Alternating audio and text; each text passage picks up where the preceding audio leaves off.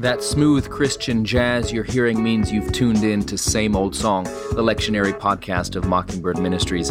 I'm your co-host, Aaron Zimmerman. I'll be joined by Jacob Smith as each week we break down the lectionary readings for the upcoming Sunday to give you something to think about, and if you're a preacher, to give you something to preach about, and no matter who you are, to give you a connection to the never-changing message of God's grace for actual people like you. Unzip that monogrammed faux leather Bible-carrying case and cover, pull up a chair, and let's dig in.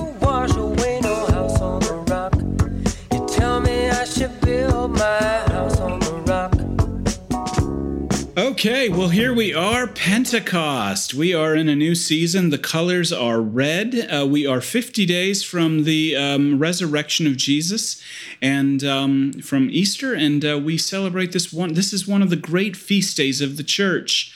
And when we talk about Pentecost, we are not talking about Pentecostal per se, although that might include some of it. Aaron was hearing me pray in tongues earlier today, and but we are talking about. You got to do it, Jake. No.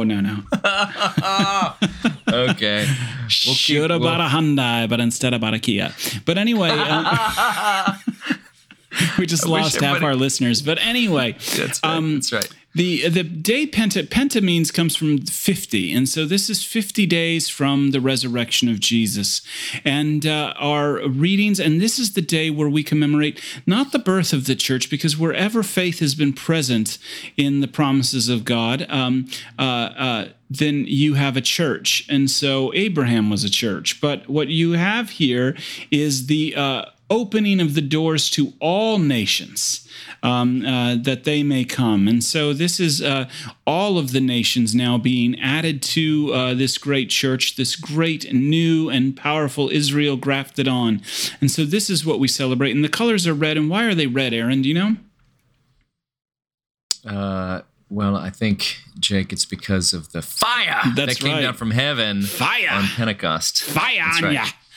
So, quote Benny Hinn. Let's not talk about him. The thing that I want to note about Pentecost is that it's not a name that Christians invented. It was an existing holiday. You know, Easter, in English, actually, we call it Easter, which I should do some research and figure out why we say that in English. But in many places around the world, in Russian and in Spanish and lots of languages, the name for Easter is actually the same as Passover, Pascha. But because that's what the holiday was. Pentecost is sort of the same thing in that Jews gathered to celebrate what they called Pentecost because it was the 50 days after Passover, and it was the festival of booths, or the Feast of Shavuot. The Feast of Shavuot. Right. This is the commemoration of the receiving of the law. So, yeah. And so if you lived in Brookline, Massachusetts, or like I did in a heavily Jewish neighborhood, you'd go on walks and you would see people with booths built in their backyard, and it was sort of was this time of celebration. And as Jake, you mentioned, the giving of the law. And if you know that history, that Pentecost did not start with the Holy Spirit. It was connected to a previous act of God in the life of his people. This is a contrast. This isn't the giving of the law. This is the fact that the law has been filled by Christ for us, and so God can dwell in us and with us, and that's why the Holy Spirit comes. So it's kind of taking some of the language and the imagery and the story from the old Pentecost, and everything becomes new in Jesus. And so that's a good kind of salvation history, biblical theology description of what's going on here. But how do we make this connect with people it opens up with in Los Pews? Well, I think, you can begin with the first reading is from Genesis chapter 11, verses 1 through 9. And really, this is what Pentecost redeems. And so in Genesis chapter 11, you have the great building of the Tower of Babel, the biggest ziggurat anyone had ever seen. And they were going to do this. It's not cigarette, it's ziggurat. It's a giant tower. You say ziggurat, I say ziggurat. But anyway, there they are. You're smoking a huge blunt right now, which is sort of funny that you said that. They're in the land of Shinar, and they settled there, everybody. And they begin to make a giant temple, and they're all speaking one language. And I love that the Lord came down to see the city and the tower which mortals held built. And the Lord said, look, they're one people and they have all one language. And this is only the beginning of what they will do. And nothing that they propose to do now will be impossible for them. So God goes down and confuses their language. Now, this is a very interesting thing that's happening here, and it has lots of ramifications that will connect with your parishioners. The first is this idea of how we try and build our own temples, and we try and build our own monuments to ourselves. And we hope in a profound way that these monuments to ourselves, whether it's your job, whatever it is, these things that we build to ourselves will somehow bridge the gap and reach God. And this is really what the sin of Babel is actually all about. Mm-hmm. That's right. Trying to get God on our own strength, which is perennially the sin of human beings. This is Adam and Eve. They didn't want God to be God. They wanted to be God. And this is what we do all the time. And so God is going to confuse our languges. And it sort of seems like a punishment, but in some sense, it's a mercy. It's a merciful thing. But it makes clear that the diversity of languages from this biblical perspective is a result of human striving to be God. The diversity of languages is something that's very much connected to the sinfulness of human beings. And the fact that this gets undone in some respect, or at least the different languages are used to communicate the good news of God for everybody, again, is a beautiful turn of events. And so when you get this Genesis 11 story, it really puts into context what's about to happen in the Acts reading. The story of Pentecost is the undoing, in some sense, or the restoring of the unity of all people that was undone in Genesis 11. Well, and the powerful thing about the story of Babel is that while we may try and reach up to God, the good news of the gospel here, and while we may try and build monuments to our lives, all of those monuments are simply temporal. The ziggurats they've run their course, you know what I mean? And in actuality, I mean, if you go to Syria today and places where they were building ziggurats, I mean, ISIS has completely decimated those things, and a lot of them, the monuments. The point I'm making is that the monuments to ourselves will never last. We cannot reach up to God on our own. But the good news of the gospel is that he has come down to us, and who, although he was in the form of God, did not consider equality with God a thing to be grasped, but humbled himself, taking to the point of death on a cross. And, this is the thing, is that we don't need to reach up to God because God is coming to us. And he's not going to meet us we don't reach up to God because when we do that, we try and get him on our terms. But he's going to come and meet us on his terms. And we see this then begin to flood into the story of Acts, chapter 2, verses 1 through 21. And this is a powerful, but oftentimes mispreached passage of Scripture. Yeah, so what are your pet peeves about how people talk about this passage, Jake? Yeah, my biggest pet peeve is the focus on kind of the divided of tongues and the fire and all of a sudden just kind of, the praying in tongues. And this is a complete misunderstanding of like what's really hitting here. You have to go back just to the previous chapter. And there, the disciples, they see this is right before Jesus' ascension. And they're like, now are you going to restore the kingdom? They still don't get it. Now are you going to overthrow Rome? All of these things. And he's like, man, go to Jerusalem and wait till you get further instruction. And so then they come to this day of Pentecost. Now, this is not the first day of Pentecost. This is the second Pentecost. When you preach this text, you need to remind everybody that this is the second Pentecost. The first Pentecost took place at the base of Mount Sinai 50 days after the Passover.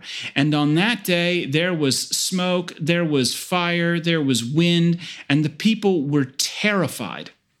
And there's also a lot of imagery here related to the prophet Ezekiel, a lot of Ezekiel prophecy as well. But all of this is coming together, and the disciples here are filled with the Holy Spirit, and they begin to speak in other languages as the Spirit gave them utterance. Now, the interesting thing about this feast in Jewish synagogues, and it's still celebrated today. I mean, I guarantee you on Pentecost there will be a service at the Brotherhood Synagogue across the park from us. But on the Feast of Shavuot, this is the one service where the entire service is done in Hebrew, not in another language, but in Hebrew, and someone of authority is only allowed to speak. Not just any Tom, Dick, or Harry can get up and say a few words at this particular service. This is the one service where only men of authority are allowed to speak.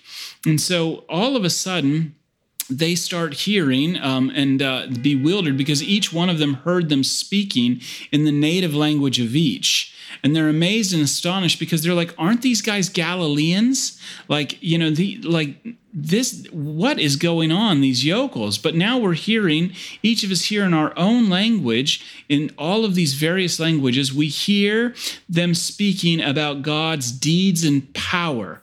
And this is the powerful thing. God's deeds of power is how he has now fulfilled the law in Jesus Christ.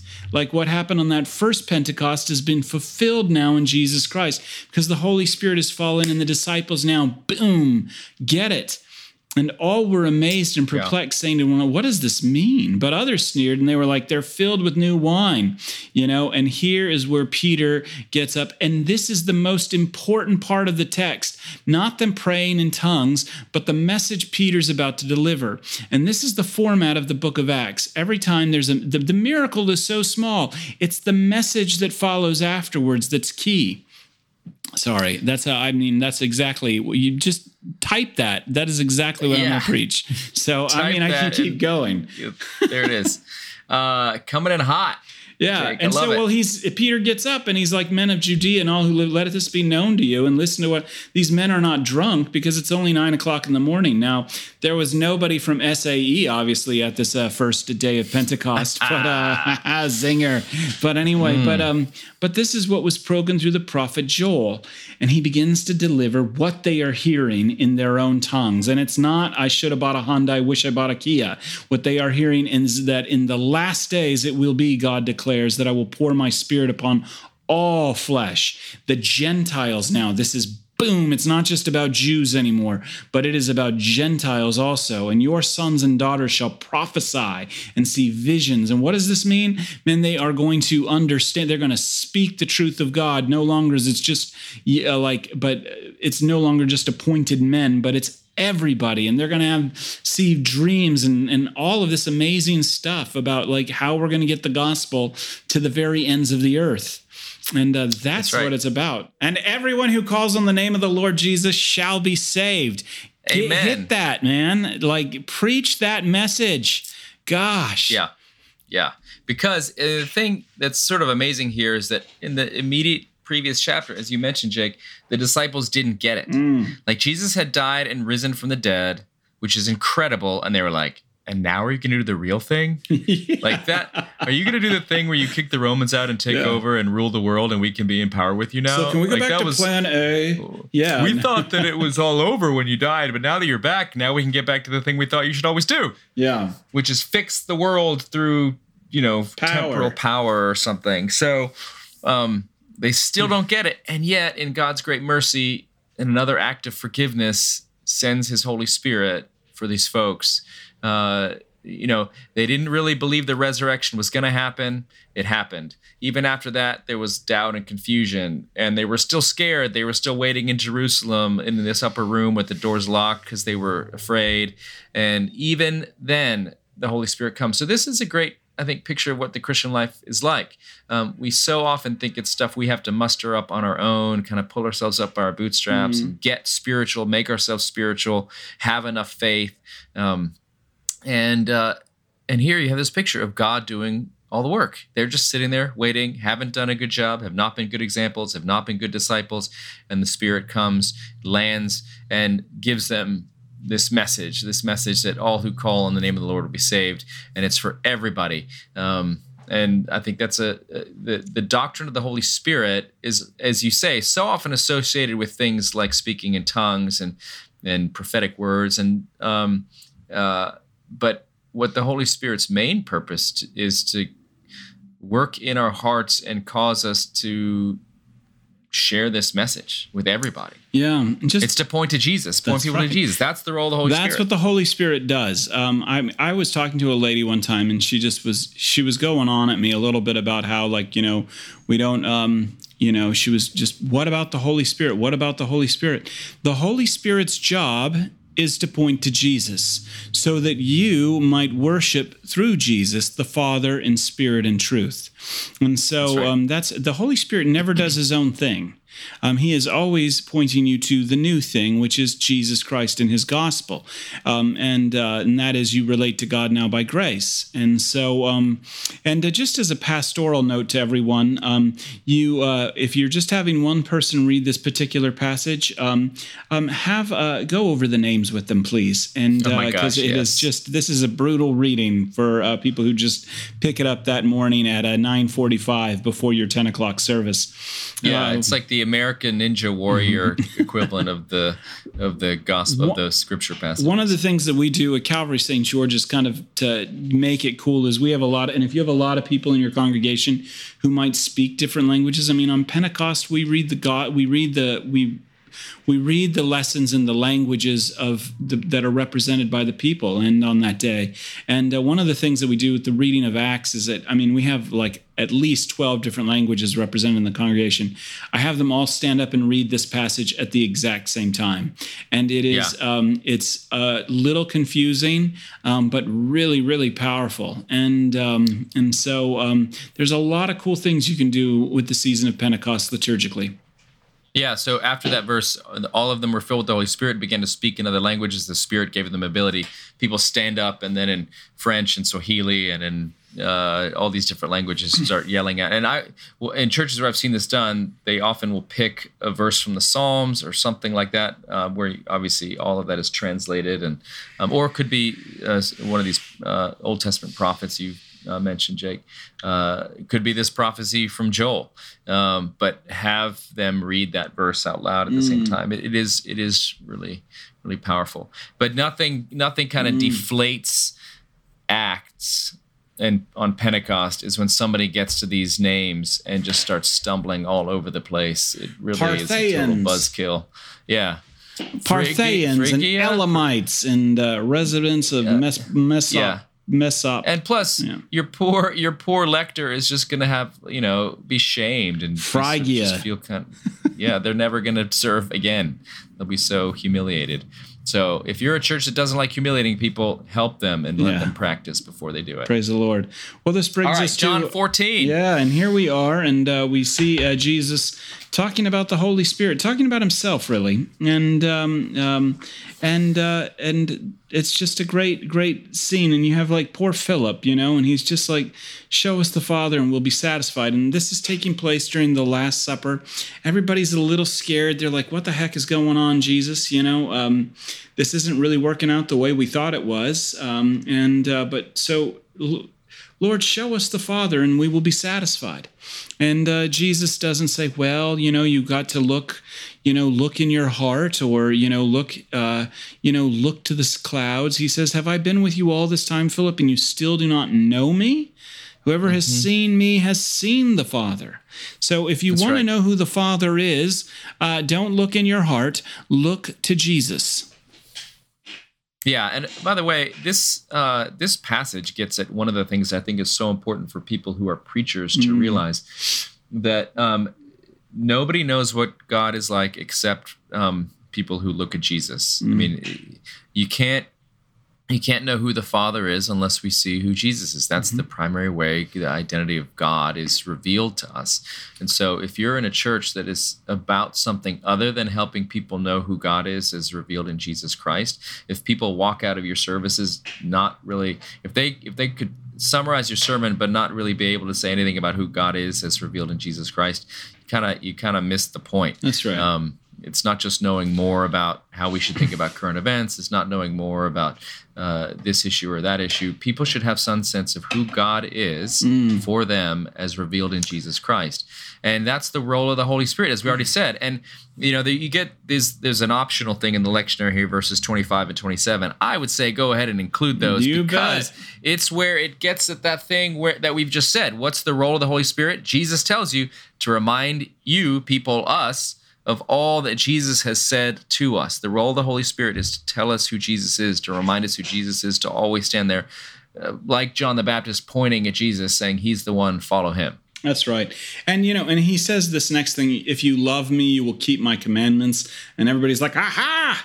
But, the law. The law, give him the law. And so, and what you want to do here is you need to remember what's going on where is this taking place in the context? Do this in remembrance of me. And, and it is there gathered around his table where he hosts a meal even for us, that he continues to give us the advocate to be with us forever. And, and quite frankly, the world can't receive it. The world can't receive it because it doesn't know him or see him. And but we know him because that Holy Spirit abides in us. And you see Jesus present in your life today as he continues to feed you in the bread and wine. This is why we lift those elements up and say the gifts of God for the people of God. Take them in remembrance that Jesus has died for you. And, and he says, I've said these things to you while I'm still with you. But the advocate of the Holy Spirit, whom the Father will send in my name, teach you everything. And it's the Holy Spirit that reminds us of all that Jesus has said, which is summed up with, peace I leave you, my peace I give you. Now, what do we mean here? We don't mean John Lennon, all we're saying is give peace a chance. We're not talking about an abstraction. What we are talking about is a clear conscience. The forgiveness of sins, the ability to rest in the finished work of Christ and his goodness, despite what the world is saying and despite what's going on in the world around you. This is the peace I leave you. This is the peace that Wesley saw with the Moravians on the bottom of the ship, because they were ready to go. This is the peace that you see in those Coptic martyrs who walked on the beach in Libya and were beheaded by members of ISIS. This is the peace that that Christians have in Sri Lanka. And this is the peace that you have as you kind of wrestle with all of your struggles as well. It's not the way the world gives it that says, hey, man, just move on, do your best, and God will do the rest. This is the peace that says your sins are forgiven, and I am with you always. Yep. So if you're preaching Pentecost this Sunday, you begin in Genesis with people always trying to reach God on their own, and what a faulty and futile effort that is. And then the message of Acts is that God comes to us and the Spirit shows up. And it's not all about the pyrotechnics. It's about preaching this message to everybody, that this is open to everybody, and we're all called to believe in our Lord Jesus Christ. And John, in John's gospel, we hear from Jesus, and he describes what that looks like, to know that God is with us, to know that Jesus is with us, to know that the Spirit lives in us. It means that we are loved and that we are forgiven, and we can have peace, the peace of a conscience that's been washed and made clean. And we don't have to be afraid anymore. And that's the message of Pentecost. And so we preach that, say what Jake said, and everything will be well on this Pentecost Sunday for you. Anything else you want to add, Jake? No, just that Pentecost reminds us that, and this is maybe a hymn you want to sing, but great is thy faithfulness, and God is faithful, and he's been faithful to all of his promises, and he's fulfilled them in Jesus. And we know that because he's not left us as orphans, but he's given us his Spirit. And so as Paul says in Romans, we can cry out, Abba. And so, because we're no longer slaves, but children and joint heirs with Christ. Also, if you go to an ABBA tribute band concert, you can also cry that out, but it just has a different meaning. And I just want to give a shout out to TJ Hester, the sound engineer that makes us sound so good, who, when I last saw him, was wearing an ABBA t-shirt. So, TJ, this one's dedicated to you. We love you. And to our listeners, we love you too. Thanks for listening. ABBA for life. Take it easy. That's right. Woo! Bye. Somebody's looking, somebody cares, somebody wonders what you're doing today. You know we crucified him, buried him, but 3 days later, well, the stone got rolled away. And yes, Thanks for listening to Same Old Song, and we hope you found some nuggets that will be helpful either in your preaching or just in your life. If you liked what you heard, we would love it if you could leave a rating or review on iTunes. Dave's All will be sad if you don't. We'd like to thank the Narrativo Group for audio production. Keep that Bible by your bedside, ready to rock and roll.